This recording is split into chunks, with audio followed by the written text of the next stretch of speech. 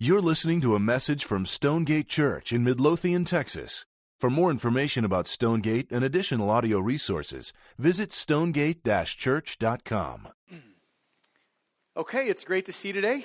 Mark 13 is where we're going to be. So if you don't have a Bible, it would really serve you to have one out and open on your lap. And you can grab one underneath every 3 or 4 seats. You should be able to find one. So if you need one this morning, feel free to take that one. And if you don't have a good Bible at your house, that's the version we use here. It would be our gift to you. So Mark 13 is where we're going to be. Now, last week we covered the majority of the chapter. And the first thing I said last week was this: that although all Scripture is equally true, not all Scripture is equally clear. And Mark 13, and you might have kind of walked into some of this last week if you were here, is a poster child for that statement.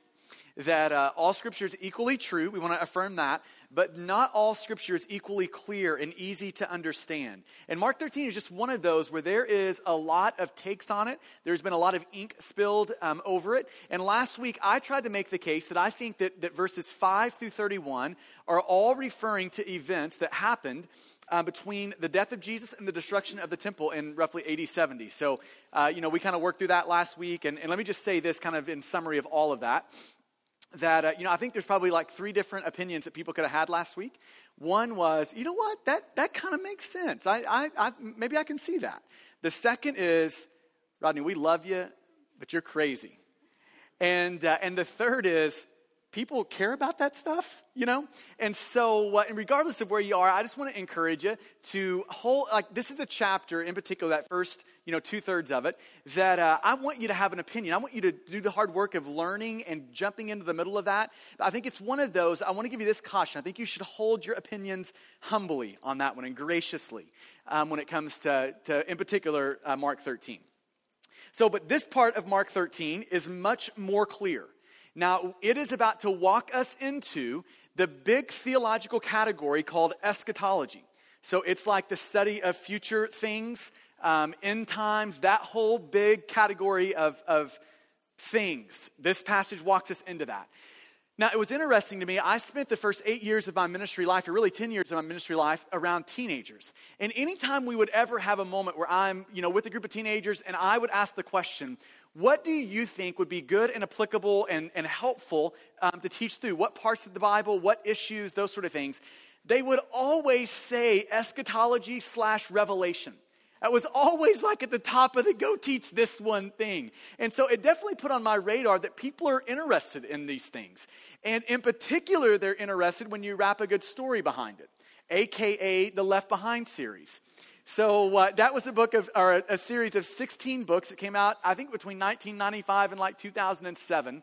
7 of those books hit the New York Times bestseller list, number 1 on the list. At one point, 4 of the books in that series, 4 of those books held the first 4 places on the New York Times bestseller list at the same time. Like 65 million copies of these things sold. So that will tell you that there is like an interest and a desire for these sorts of things. But I think it's worth saying this and maybe putting this caution out when it comes to this. I think a lot of our interest around it and a lot of, the reasons why people like reading it aren't the best and aren't like what the Bible would hold as the forefront of what eschatology and the study of future things are meant to do. So let me just kind of cut straight to the chase, and this is what this passage shows us so well this morning. That when we talk about future things, every time Jesus talks about future events, end times issues, those future things are always meant to impact your everyday life right now. Now let me just say that one more time. I want you to know this. Eschatology, the study and thinking about future things, is meant to have a drastic and lasting and radical impact on your everyday life in the present. Future things should affect now, present things. And this is what this passage is going to show us really clearly. So I want to kind of break it up into 3 big ideas that this passage is showing us. And I'm going to spend the most time on the third one. So 3 big ideas. Here's the first big idea that we're learning in this passage in Mark 13, 32 through the end of the chapter, verse 37. Here is thing number 1 that we need to see out of this passage. We need to allow this to seep deep into our bones. Number 1, that Jesus is coming back. That day is coming. History is linear and it is approaching that day. And you see it in verse 32. It starts like this. But concerning that day or that hour, no one knows. Not even the angels in heaven, nor the Son, but only the Father. So that day, and that contrast word at the beginning of verse 32 is signaling a whole shift in what we're talking about. So now we are dealing with a different event, and we are specifically talking about the return of Jesus. That day, that hour is talking about that moment when Jesus is going to return, the second coming of Christ. Now, the Bible talks about this all throughout, like the New Testament, really all throughout the Bible, but in particular the New Testament. It is laced with talk about this. It is all throughout the New Testament, this idea that there is going to be this day. History is linear. There will be a day when the Father looks over to the Son and says, today's it. And the Son splits the sky and he comes back for his bride, the church. Now, Revelation 19, I think, gives an interesting picture of what this is going to look like. In Revelation 19, it's got Jesus on his white horse, a big tattoo down his right leg, right? Says Lord of Lords and King of Kings. His eyes are like flaming fire. Out of his mouth is a sword of justice to judge the nations. It is that sort of a picture. So I think it's important for us to see accurately what that second coming is going to look like when Jesus returns. It is not going to look like his first coming. His first coming looked like this: a manger, humility, wrapped in swaddling clothes, allowing his own very own creation that he created, allowing that creation to strip him naked, nail him to a tree where he bore God's justice for our sin. But the second coming is not going to be like that. He's not going to be wrapped in swaddling clothes. He's going to be wrapped in a royal robe on his white horse, not bearing God's justice for our sin, but bringing God's justice for sin. So in the second coming, Jesus is going to commend all of those who have received him and who have trusted him, but he is going to condemn all of those who have not, who have rejected him. So the stakes could not be higher with the second coming of Jesus. And the Bible consistently talks about this. It is a huge, percentage-wise, it is a huge amount of the Bible that talks about and is building expectation and hope for the second coming of Jesus. So in the New Testament alone, there's over 300 references to it. In the New Testament alone. That is a lot. And all of those are meant to impact your daily life, like your present life. All this talk about the future in the New Testament is meant to be brought to bear on how you're living right now. Now, I want to take a quick aside here and address what I think is probably in the room, just an objection that people might have. Especially if you're in the room and you're investigating Jesus. You're trying to figure out, are these people around here crazy or not? Well, there's a good chance we are. But I think an objection that you could very well carry into this, just listening to this morning, would be something along these lines. So you're really telling me that y'all believe in eternity, like heaven, hell, new heavens, new earth, that we're going to live forever? Like, y'all really believe in those things? And I want to just take a moment to address that objection. And the quick answer is yes, we really do believe in that. And like we've got this deep longing in our heart for that. And I want to encourage you to think about this in your own heart. I think if you'll take enough time to look inside of your own soul, you'll find you have a deep longing for something really similar. I want you to listen to how C.S. Lewis encourages us to think about this. Here's how he writes about it. He says, most of us find it very difficult to want heaven at all, except insofar as heaven means meeting again our friends who have died. And he says one reason for this difficulty on why we don't have a lot of expectation, why it would be really natural to think, y'all believe in that. Why would y'all believe in that? He says one reason for this difficulty is that when the real want for heaven is present in us, we do not recognize it. So even when it's in us, that deep longing is in us, we don't recognize it, he says. He says most people, if they really learn to look into their own hearts, would know that they do want, and want acutely, something that cannot be had in this world. There are all sorts of things in this world that offer to give it to us, like to satisfy that deep longing, but they never quite keep their promise. So I want you to take a second. If you're kind of in that camp of man, I don't know about that eternal life stuff, heaven and hell, like we live forever, Jesus coming back thing. I don't know about that. I want to just encourage you to think about that for a second, to take a good long look at your own heart and see if you can't see that longing for that in your own heart. Maybe you could think about it this way. Have you ever had that moment where all this anticipation is being built up for something? Now that something for you could have been, maybe it was a new house that you were going to buy. Maybe it was this car. Maybe it was marriage for you. Maybe it was vacation. Maybe it was, the idea of kids in your life. But you just had that moment where all this anticipation was building that, man, if I can just get that, then that deep ache in my soul will be satisfied. And then you get there and you get really disappointed because you wake up the next morning and you realize, man, I kind of feel now about like I did before. That ache in me was just not satisfied. That deep itch in me was not scratched. And what he's saying here is that is the longing for heaven. That moment where you've got all this anticipation that surely that's going to be it. This is going to be the thing that satisfies that deep ache of my heart. And you get there and it just can't quite give you what your heart's wanting. He's saying there's a reason for that. It's because you have been hardwired with a deep longing for forever. You've been hardwired with this deep longing that nothing in this world can satisfy. You've been hardwired with this deep longing, namely for God and for what God alone can give you. I love how he goes on to say it. He goes on to say, if I find in myself a desire which no experience in this world can satisfy, the most probable explanation is that I was made for another world. So when you get to that point where you're like, man, surely this is going to be the thing that scratches that deep itch, and you get there and are disappointed yet again, know that is all there to show you that nothing in this world can satisfy, because the thing is you were made for another world. You were actually made for the new heavens and the new earth. You were actually made for God and life forever with God. So I just want to encourage you, if you're in that camp of like, man, I don't know about that, I just want you to take a look at your own longings and desires and let those things out. Let them take you where they're meant to take you, namely to God. Okay, so that's the first thing we're seeing here, is that Jesus is coming back. There will be a day when he splits the sky wide open and he comes back for his bride, the church. Here's the second thing we see in this passage, is we don't know when that's going to happen.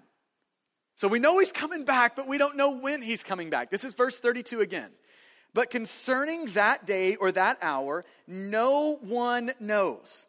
No one knows. Not even the angels in heaven, nor the Son. Talking about himself, he's saying, I don't even know, but only the Father. So this is one of those places in the Bible where it is crystal clear that we do not know the day or the hour when Jesus is coming back. Now, when I read a passage like this, it makes me really amazed at the consistent stream of people who want to get into the prediction business. I mean, isn't that crazy? I mean, he's saying, no one knows. You don't know. And it just seems crazy. And the next thought you would think, May 12th, 2011, it's happening.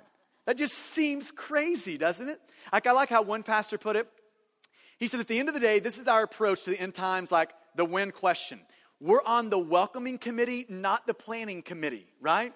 Like, we want to be in the side and in the camp of like, we don't know when, but we're ready. Not the side that's saying on this day, but when you see we're not on that side of the fence. We're on the welcoming committee side of this thing, right? Now, taking this one step further, there's this little part in here that gives some people a really hard time. Because Jesus is looking at this and he's saying, listen, I don't even know the day or hour. And some people have that thought of, man, if he's God, how could he not know? So that can really get people in a tizzy really quickly. And I want to just try to briefly set you at ease with that. I think that passage is really just an expression of his humanity. That when he strapped on human flesh and became a man, that he let go of some of the privileges of being God. Right? So in that moment, when he strapped on human flesh, he was not everywhere at all times, like an attribute that we would say about God. And at the same way, in some ways, it limited his ability to know all things when he strapped on human flesh. And so this is just an expression of Jesus' humanity. But I want to come back to the point here. The point that I'm trying to drive at in this is to say that we don't know when Jesus is coming back. The Bible is clear on that. And you even see it in the various images that the Bible uses to describe the second coming. So let me just give you a couple of these. One image that the Bible uses is this imagery of a thief in the night. That's what it's going to be like. Now, I don't know if you have ever been to thievery school, but if you have, you would know this about, like, this is like first thing you've got to learn if you want to be a good thief, is you don't leave a note on the door like, the day before of when you're going to come. You don't do that, do you? Like if you want to actually steal something from a person's house, your number one objective is to do that in a way where they wouldn't know about it, where they don't have like their defensive setup, where they're not on guard, where they're not awake. You're going to do that in a moment where they don't expect it. That's like number one idea if you want to be a good thief. Now just transfer that over to the imagery of the second coming. He's saying that is what the second coming is going to be like. It's going to be unannounced like that. It's going to catch people by surprise like that. And in Matthew 24, in the parallel account, he instantly goes into talking about the story of Noah. So go all the way back to Genesis. This is the story of Noah where God looks at Noah and says, I want you to build an ark because there's going to be a flood of my judgment that's going to sweep people away. And what were the people around Noah doing? They were mocking Noah. And at the end of the day, they were doing like normal things that human beings do. They're eating together, they're drinking together, they're having a family, they're doing all of these things, not expecting that the flood of God's wrath was going to sweep them away in an instant, and they all got caught unexpected. That's the image here. It's going to be unexpected. It's going to be like a thief in the night. Another image that Luke uses in Luke 21, another parallel account of this same passage. In Luke 21, he uses the image of a trap. Now think about what makes a trap a good trap. There's something about the hiddenness of a trap that makes it good, right? So if you're walking into a room and there's a trap in the room and you're like, you walk in the door and you instantly see, oh, there's a trap.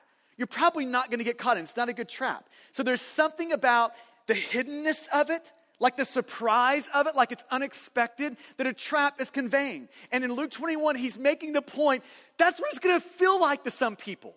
It's going to feel like you just walked into a room, you just are living another day, and then all of a sudden it's going to spring out unexpectedly.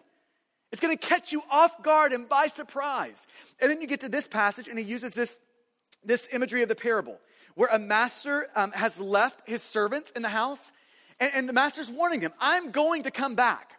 But you don't know when I'm going to come back. You don't know if it's going to be at midnight. You don't know if it's going to be in the morning when the rooster crows, at breakfast, at lunch. You don't know when it's going to be. In other words, it's going to be unexpected. That's the point here. We know Jesus is coming back, but in equally firm ways, we have no idea when that's going to happen. Now, last week, I summarized what we're close-handed about in terms of eschatology, end times things. And here is how I summarize the things that we're close-handed about. And we're close-handed about these things because I think the Bible is very clear about these two things. Here's the things we're close-handed about. The Bible's clear about them, so we're really firm on these things. Number one, Jesus is coming back. That's in a close hand. There's going to be a day where Jesus returns. Here's the second thing in a close hand. We don't know when that's going to be. Have no idea. So that's in a close hand. So you're never going to have a moment where you're going to hear me make a prediction. Never going to happen.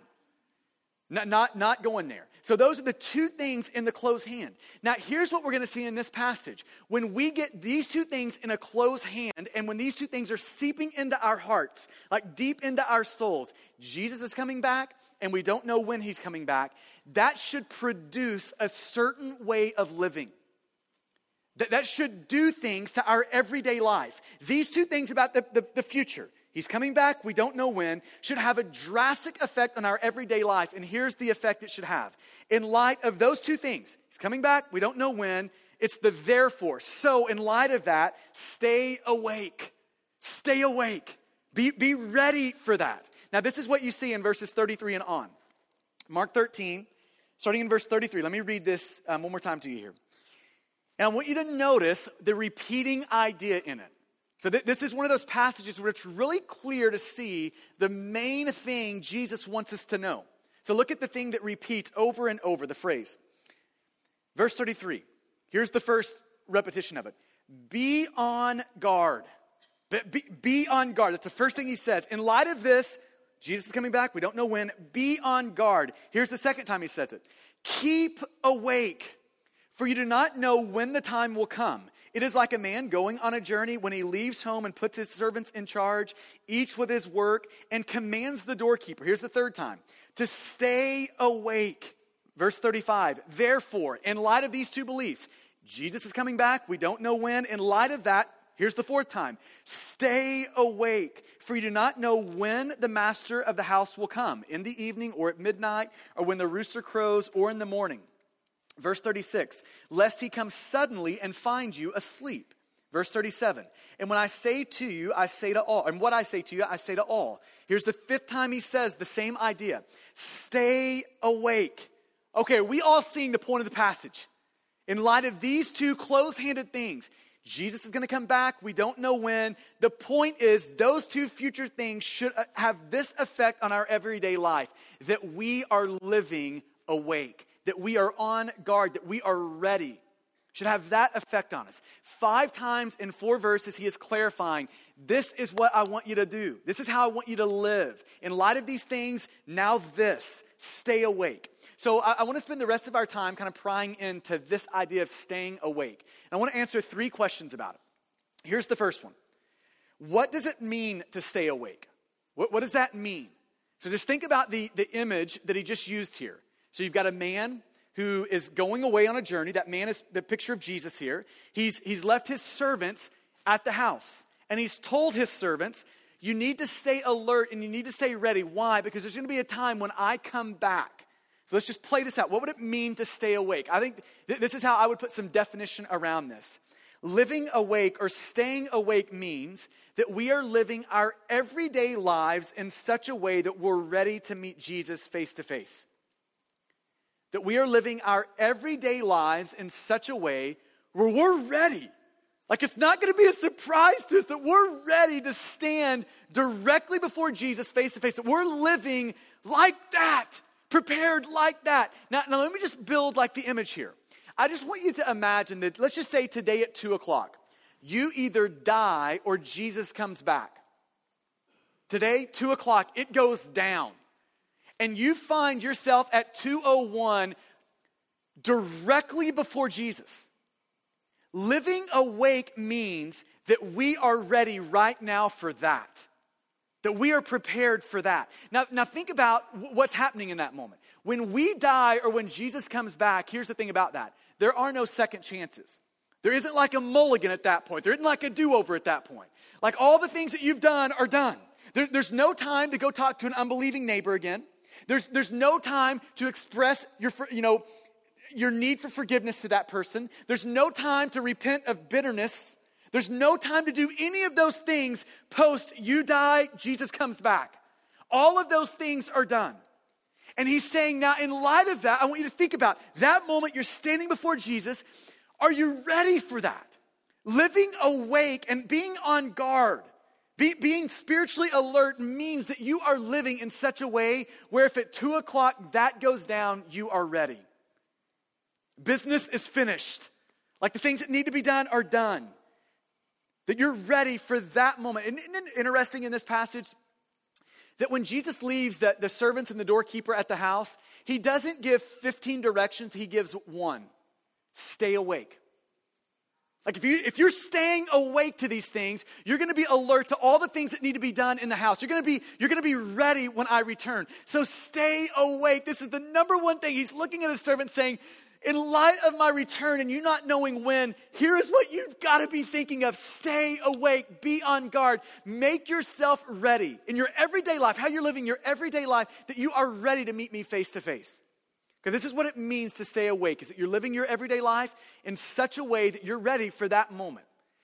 Now, here's the second question I want to try to answer. What are signs of sleepiness? What are signs of spiritual sleepiness in our life? Now, you would think just by reading this passage, maybe on the surface, that, okay, so Jesus gives clear directions. It sounds really simple. He's leaving for a while. He's going to come back. We don't know when. So stay awake. Just like figure it out and stay awake, right? But if you have lived any time as a Christian, you know that staying awake is not an easy thing. You know that our 3 enemies of Satan, the flesh in us, right? That old nature in us, that's still there, that Satan, the flesh, and the world are all conspiring to shove Tylenol PM into our heart. You know that's true if you've tried for any length of time to live the Christian life. So I want you to have a moment, this morning where you can just evaluate, am I spiritually asleep? Like has just a slumber and a fog kind of just clouded my life? Is that where I am right now, or am I spiritually awake? So let me give you some signs of sleepiness. Here's the first one. And we could talk about this for a long time, but let me just give you 5 really briefly. Number 1, sign of sleepiness. Number 1 is an apathy toward Jesus. Just an apathy toward him. So, like when you think about the affections of your heart, you just don't have real deep affections for God. Like your affections for Jesus have just cooled. There's no deep and abiding and flourishing desires for God in your soul. A bunch of lesser things have just kind of overtaken that spot. So when you think about the things that like really get you excited in life, it's everything but God really gets you excited. Like everything but God really gets your heart moving. And if that's where you are, that is a sign of spiritual like sleepiness. That there is a fog that has settled over your heart, that the eyelids of your heart have begun to close. What it means to be spiritually awake is that there's like deep and abiding and flourishing affections for God. That you have got this deep river of desires that is flowing toward God. That's what it means and looks like to be spiritually awake. So just ask yourself the question. If I'm looking at spiritual sleepiness and Jesus' command here to stay awake, if I'm evaluating that in terms of my desires for God, where am I on that? Are there like deep affections? Like I always think about like the easiest way to define a Christian, I think, is Psalms 42:1. As the deer pants for the water, so my soul pants after God. Is that happening? Is that happening? Now, I love how John Piper addresses this. Look at this on the screen. Author and pastor, he says it this way. Do you have a hunger for God? If we don't feel strong desires for the manifestations of the glory of God, if we don't have like a deep, abiding, flourishing affections for God, he says this, it is not because we have drunk deeply and are satisfied. It's not because we have come to God and really tried it and really been satisfied, but just, it's just not doing it for me. He's saying that's not the issue. He says it is because we have nibbled so long at the table of the world. Our soul is stuffed with small things and there's no room for the great. And then here's like the overstatement of the century. Our understatement of the century. God did not create you for this. Just know that.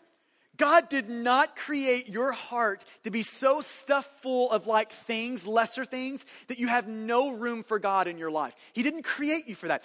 He created you with this deep longing to have the bottom places of your soul satisfied, and the only place that will ever happen in any of our lives is in Jesus. It's the only place.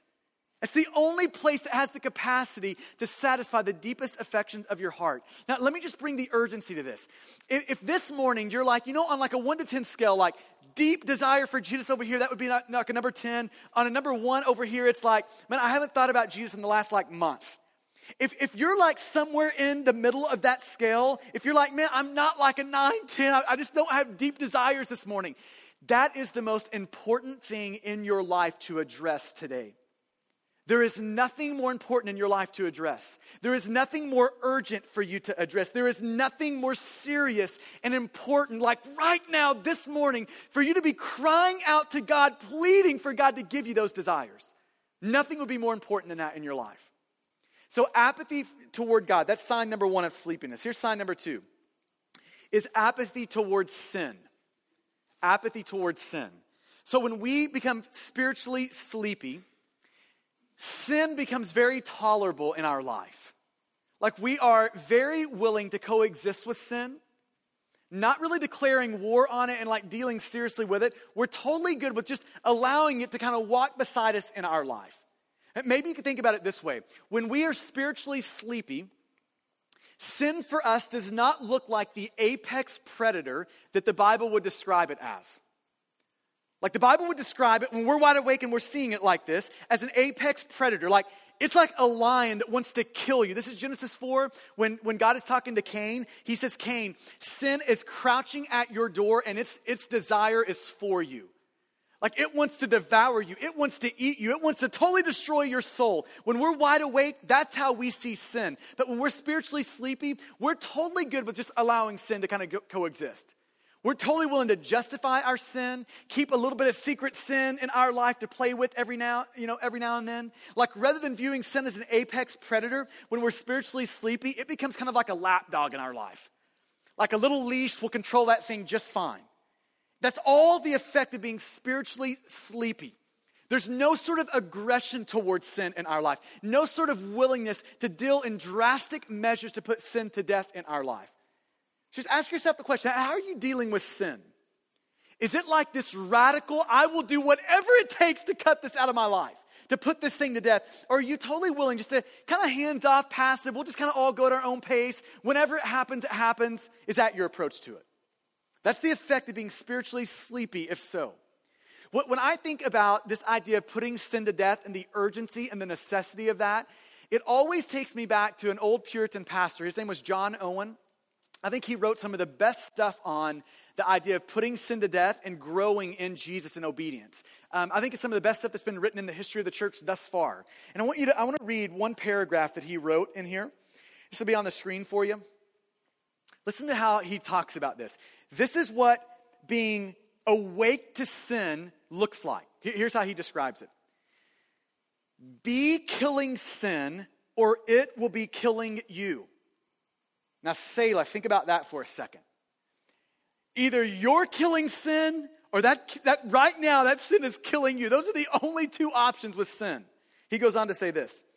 He that stands still and allows his enemies, namely sin in this moment, allows his enemies, sin, to double blows upon him without resistance will undoubtedly be conquered in the issue. If sin be subtle, which it is, if sin be subtle and watchful and strong and always at work in the business of killing our souls. Now just think about that.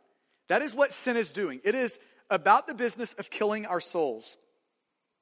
So he says, if sin be subtle, watchful, strong, and always at the work in the business of killing our souls, and we, on the other hand, are slothful, negligent, foolish in proceeding to the ruin thereof, of this sin. He says, can we expect a comfortable outcome? Like, in other words, if sin is trying to kill us and we're willing to just kind of make peace with it, can we really expect this to go well? Rhetorical question, the answer is no, we can't. He goes on to say this, there is not a day but that sin foils or is foiled, prevails or is prevailed upon. And it will be so while we live in this world. Let no man think to kill sin with few, easy, or gentle strokes. It doesn't happen that way. Gentle strokes never works. Politeness never works with sin. I love what he goes on to say. He says, this is how you kill sin. You put your hands around the throat of sin and you keep squeezing until there is no life left in it. That is how you kill sin. That's what it looks like to be wide awake, is for us to have that sort of mentality with all known sin in our life. So just ask yourself the question, is that how I'm living? Man, am I awake spiritually like this? Here's the third sign of spiritual sleepiness. A preoccupation with the things of this world. So there's just a preoccupation with lesser things. And listen, I don't want to put this in the category of it's not that these things are bad. It's not that a house is bad. It's not that possessions are bad. It's not that family is bad. It's not that jobs are bad. It's not that all those things are good. But when there is a preoccupation with those things, if our hearts are consumed with those things and not the things of God, it leads to spiritual sleepiness. And this is exactly what Jesus gets at. If you remember back several chapters ago in Mark 4, when Jesus told the parable of the soils. Do you remember that? As the parable goes, it's something like this. That there is a sower. The sower is represented as Jesus. And he is sowing seed, representative of the word of God, the gospel. And then that seed falls among various soils. And the soils would be representative of our hearts and our response to the seed of the gospel. And he says there's several different soil that the gospel seed falls into. There's the path where Satan comes and instantly snatches that out. There's the rock where it looks great, it sprouts up, it looks great for a moment, but then in persecution and suffering, that seed and that little plant dies and withers. But then he says there's also this soil of the thorns. And here's his description of what the thorns are. When the seed is thrown into the soil of the thorns, this human heart that has all of these thistles and briars and competing things in it, here's what he says about it. Mark 4:19.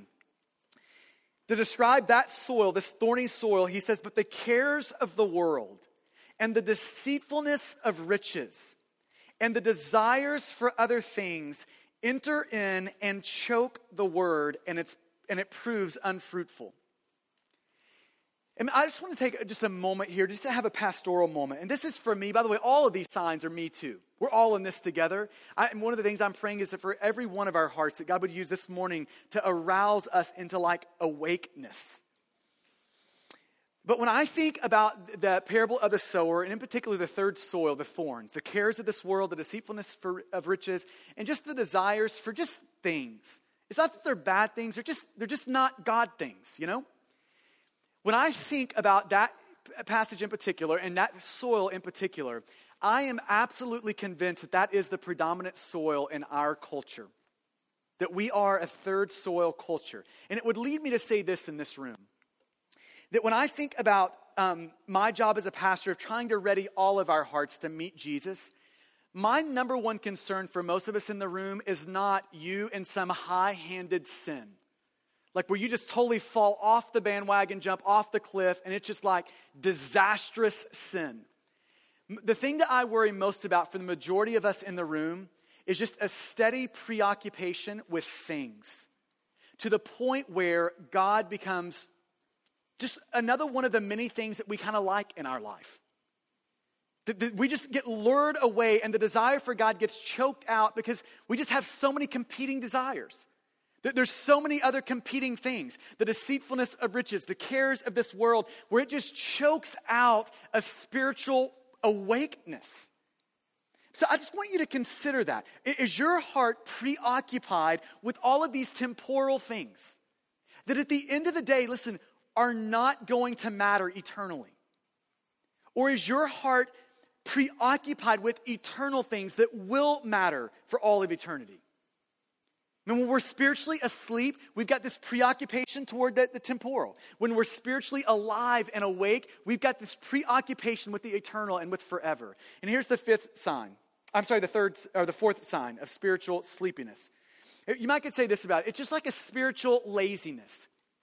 Just a spiritual laziness where everything spiritual can just be put off till later. We can read our Bible. We can start that next week. We can start praying next week. We can actually get about the hard work of repentance. We can get after that next week. Like we know God would kind of want some movement in this area of our life, but we can do that next month. We can always put those things off. There's just this spiritual, lethargy. It's just that sort of spiritual laziness where nothing's urgent. Everything can be done later on. Can I just tell you, that is like a cancer in our souls when we feel that way about spiritual things. See, part of what the second coming of Jesus, we know he's coming back, we don't know when. Part of what that is intended to produce is a spiritual awakeness, not laziness, but an alertness, like an urgency to all of those sort of things. Man, I want to encourage you. There is no day like today to start reading your Bible. There is no day like today to start praying to God, getting to know God. There is no day like today to repent of those things in your heart that you know need to be repented of. There is no day like today to take the step toward good biblical community in your life. There's no day like today for that. See, one of the signs of spiritual sleepiness is just this laziness. Spiritual laziness just is like a fog that settles over our lives. And here's the fifth sign of spiritual sleepiness, is we start to live like we're owners, not like we're stewards. So it's interesting, in Matthew 25, to end this whole section, this is a parallel account in Matthew 24 and 25. To end this section, Jesus talks about the parable of the talents. And the parable of the talents, the main idea, the big idea of the parable of the talents is what really the whole Bible, Genesis to Revelation, is trying to convince us of. That God is the owner of everything. Amen? God owns it all. So the house that you have, the possessions that you have, the money that you have, your bank account, your family, your kids, your job, your brain, your talents and your gifts, God owns all of those things. So God's the owner, and God entrusts those things to us so that now we're stewards. And the big idea of the parable is that as stewards, we are intended and commanded by God to take all of these things that he has entrusted to us and leverage all of those things for his causes and his concerns in the world, for his kingdom agenda. Okay, that when we're spiritually awake, that's how we're seeing everything. God's owner, we're stewards. So now everything in our life is meant to be leveraged toward kingdom causes. But when we become spiritually sleepy, here's what we start to believe. My money's my money. This house is my house. My time is my time. How I do my job, it's my job. My life is my life. And none of those things are true. None of them are. All of those things are on loan to you. And as a steward, when we're wide awake, we are leveraging all of those things for the things that Jesus cares about. All of those things are invested in the places that Jesus cares about. So just ask yourself the question. In your life right now, are you living more like an owner or more like a steward? Owner is spiritual sleepiness. A steward is spiritual awakeness. Now I want to end with this question and we're done. I want to end with the question of, by God's grace, how can we stay awake? What is God wanting us to do to stay awake? Now, let me just take one step back and clarify this. Staying awake requires great grace from God toward us, doesn't it? It makes us needy and dependent people. If you want to be a person who is living spiritually awake, it is going to lean you right into the work of the Spirit in your life and your need for God's grace to absolutely saturate every moment of your everyday. So we are needy people when it comes to living awake, to staying awake, being on guard. Now, in the middle of our need, though, there are things that I think we can do to help us stay awake. Maybe you could think about them like this. They're things that you can do to keep you in the pathway and kind of in the way of God's grace that keeps people awake. So I want to talk about that. What are as we're dependent upon God, what are some of the things that we can do? Kind of this idea of dependent discipline. We know we need grace. What are some of the ways that we can keep ourselves in the way of God's grace? And I want to suggest two of these things to you as we wrap up. Two things that we can do to kind of keep ourselves in the way of God's grace that keeps us awake. Here's number one, is that we need to consistently consider the second coming of Jesus. That we need to think about that. You need to think about that. Not so you'll have like the whole chart and everything predicting. If you see this sign, then you'll know that sign, then you'll know it's coming. Not for that reason, but you need to consistently think about, we know Jesus is coming back. We don't know when. So I need to live ready. I need to live ready in light of that. So you need to consistently think about these things. I love how Paul talks about this in 1 Thessalonians chapter 4. The church there was experiencing people who were dying. And that's a sobering moment for any of us to witness that and to be around that. And Paul is encouraging these people who are seeing their friends die. And do you know how he encourages them? By reminding them of the second coming. That there will be a day when Jesus comes back and undoes death. That day's coming. And then in verse 18 of 1 Thessalonians 4, he looks at the church and says this. Now, here's what I want you to do. You see what I've just done, encouraging you with the second coming? I want you to do the same thing with one another. I want you to be a community of people who are not just reminding yourself of the second coming, but you're reminding one another that there will be a day when Jesus comes back. That day is coming for us. And you know what's so ironic about the early church is they actually did that. The early church did a wonderful job of helping one another stay awake to these things. And it so often came out in this phrase, Maranatha. It was the cry of the early church. It's the cry of every Christian, by the way. But you see this come out so vividly in the early church. Maranatha is this Aramaic word, and it would be translated like this: Jesus, come quickly. Jesus, come back for your bride. We're ready. Maranatha. It was the cry of the early church. And it's interesting. The early church was a Greek-speaking church. That's the language of the early church. But this word was Aramaic. And this is one of the few words that the early church kept in Aramaic. They didn't translate it into Greek into a similar word. They kept that old Aramaic word. And you know why I think they kept it? I think they kept it because everyone had recognized that word. It was so familiar. It was so on the lips of Christians that they're like, we don't need to translate it. Everyone knows it. We don't need to put that in Greek where our people will get it over here. Everyone knows it because everybody's been saying it. So every time they would worship, it would end with Maranatha, Jesus come back. Every time they take communion, they would end with Maranatha, Jesus, please come back. Every time they would face persecution and suffering, it would be Maranatha, Jesus, come back. It was constantly on their lips. And you know how ironic it is that the last page of the Bible, how the New Testament ends, is with that encouragement. Listen to the last chapter of the Bible, the last few verses. It says Revelation 22, verse 20. Be on the screen for you. These are the last words of Jesus. He who testifies to these things says, last words of Jesus is this, surely I am coming. So just know that, church, know, surely I'm coming. You don't know when, but you know this for sure. I am coming back. And here's the last words of the church in response to Jesus. Come, Lord Jesus, quickly. Come on, Jesus, come back. It's our old word, Maranatha.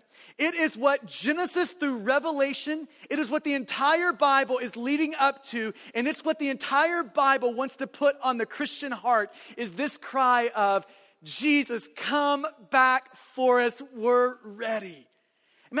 I am praying that God would make us a church family who would constantly be reminding one another of that word, Maranatha. That we would be a people constantly stoking that hope for a new heavens and a new earth and life with God forever, Maranatha. We need to consider the second coming of Christ. And lastly, we need to consider the cross of Christ. We need to consider the cross. There is nothing like the cross of Christ that will keep our affections stoked for Jesus. There is nothing like the cross of Christ who will keep the deep desires of our hearts flowing toward God. There's nothing like the cross that will do that. The cross stands in a category by itself in its ability to wake up sleepy hearts. So we need to be people who are considering the good news of the gospel seen on the cross of Christ. That God, in his grace and kindness toward us, would send his beloved Son to live the life that we could not live, perfectly fulfilling the commands of God in our place. And that God would send his beloved Son, Jesus, to a cross where he would bear God's wrath for our sin. He would bear all of that in our place for us. He would stand in our place on the cross, where God's wrath absolutely crushed him so it doesn't have to crush us. And that we can celebrate in the good news of Jesus, that Jesus resurrected on the third day, showing God's power over Satan, sin, and death. Here's what the gospel is. If you want a picture for it, the good news of Jesus, the cross of Christ, it is like cold water onto sleepy hearts. It wakes us up to the good news of Jesus. It makes us spiritually alert. So I'm praying that we wouldn't just be a people considering the second coming of Jesus, but that we would be a church family consistently reminding one another of just how good the good news is. Amen? Just how gracious God has been with us.